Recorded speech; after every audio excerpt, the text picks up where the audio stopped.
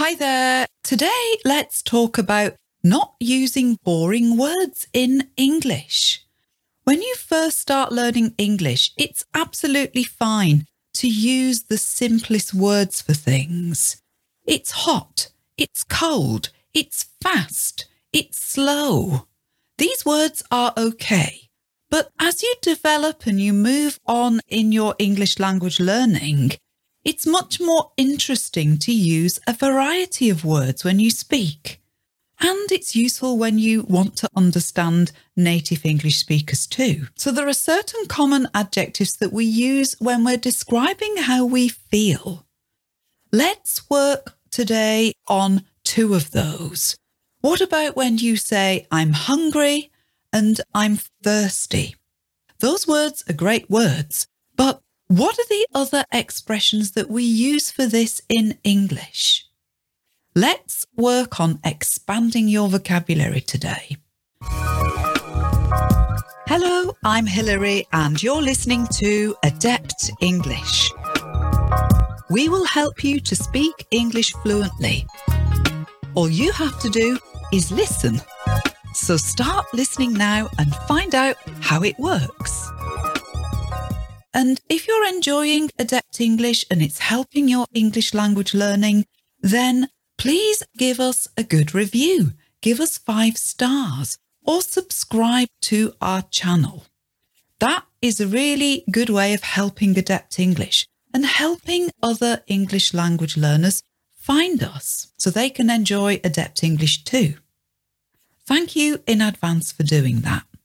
So, 2 simple expressions in English about how you feel. I'm hungry and I'm thirsty. So, I'm hungry in simple English, Hungry. That means I need something to eat. It's perhaps a while since I've eaten and I'm hungry. My stomach is empty. Your stomach, stomach, that's where your food goes. So I'm hungry and I'm thirsty, thirsty. Thirsty is when you need a drink.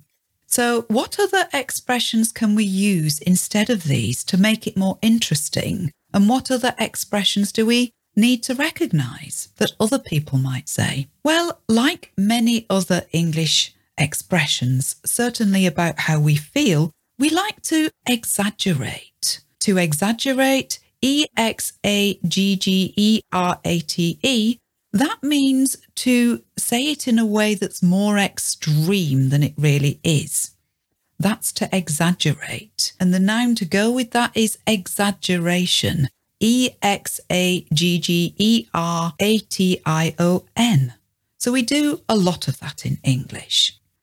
So when we're hungry, we might say, I'm starving or I'm starved. The verb to starve, starve,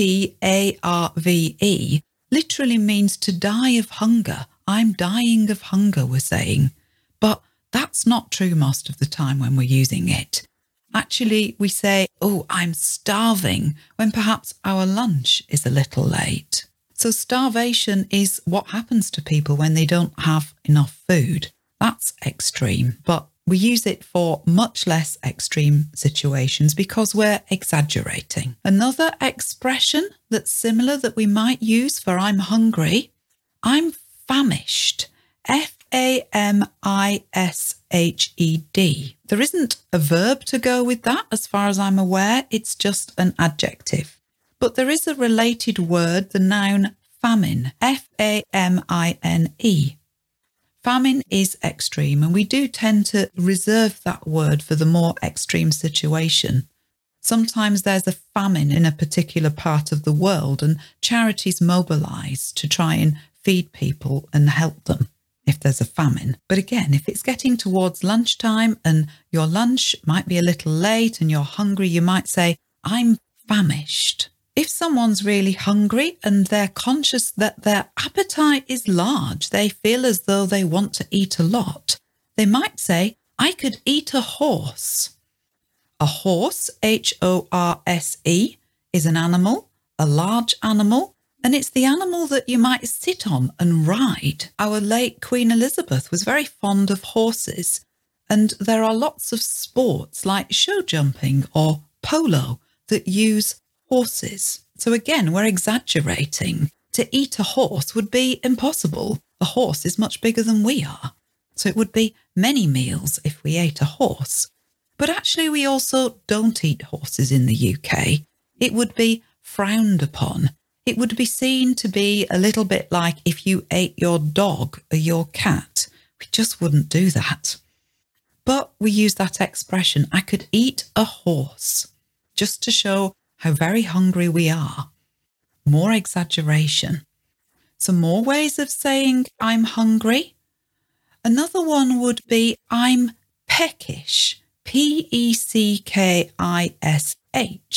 Now, peckish is more moderate. You're not exaggerating here. Peckish is what you might be in the evening when you're watching a film. You've had a perfectly good dinner, but you feel as if you could just manage a nibble or two. Oh yes, I'm a bit peckish. So peckish is often when you don't really need to eat or you're not really that hungry, but you could just eat a little something. Another way to express hunger as an extreme, I'm ravenous. Ravenous. When my son, who's 14, comes home from school, he will be ravenous because it's probably an hour and a half or 2 hours since he ate his lunch and he's in dire need of some toast or some cereal or a biscuit. So again, he wouldn't state that in moderate ways. He would say, I'm ravenous, I'm starving. We English speakers love an exaggeration. So what about if you're thirsty? Thirsty. So that means you need a drink. What are the other ways of saying this? Thirsty might happen if you've exercised or if the weather's hot. We might say, I'm parched. Parched. This adjective, parched, is one that you might use also of land, which hasn't had much rainfall. Back in the summer this year, there were many parts of the UK which you could say were parched because we didn't have rain for 3 months. But I'm parched means I'm thirsty. I need a drink. And just the same as we might say I'm dying of hunger, we might also say I'm dying of thirst. Again, more exaggeration. Another word that we might use when we're thirsty, a bit more technical this one, we might say I'm dehydrated. Dehydrated. Dehydrated. So anything with this word hydra or hydro in front of it means water, something to do with water, from the Greek originally. So if you hydrate, there's a verb to hydrate, it means you have a drink of water. And if you lose that water, so you sweat it out or you use it up, you become dehydrated and you need to take on board water again. So you might hear people say, I need to hydrate. So I'm dehydrated is another way to say I'm thirsty. Another expression that we sometimes use, as dry as a bone. A bone, B-O-N-E, well, your body is full of bones. You have bones in your legs and your arms. In fact, your skull is one big bone. Your head contains one big bone, which is called your skull, S-K-U-L-L. So that's a bone. And when we say as dry as a bone, I think there we're referring to bones of animals or even people perhaps that have died. So a bone that's left out in the open, that's dried out, that's old, dry as a bone. So if we're thirsty, we might say, my mouth is as dry as a bone, or my mouth is bone dry is another one, bone dry. We do use the word thirsty of plants as well. If a plant needs a drink of water, say it's flopping down like this, we might say, oh, it's thirsty. And in these days of worrying about how much petrol we use in our cars, then we might say that a car with a big engine is thirsty We might call it a gas guzzler. But a thirsty engine means it uses a lot of fuel. We talk about thirst for knowledge too. If you have a real thirst for knowledge, it means you've a lot of curiosity. You want to learn, you want to find out about the world. So we can use thirst in a number of different ways. So that's hungry and thirsty.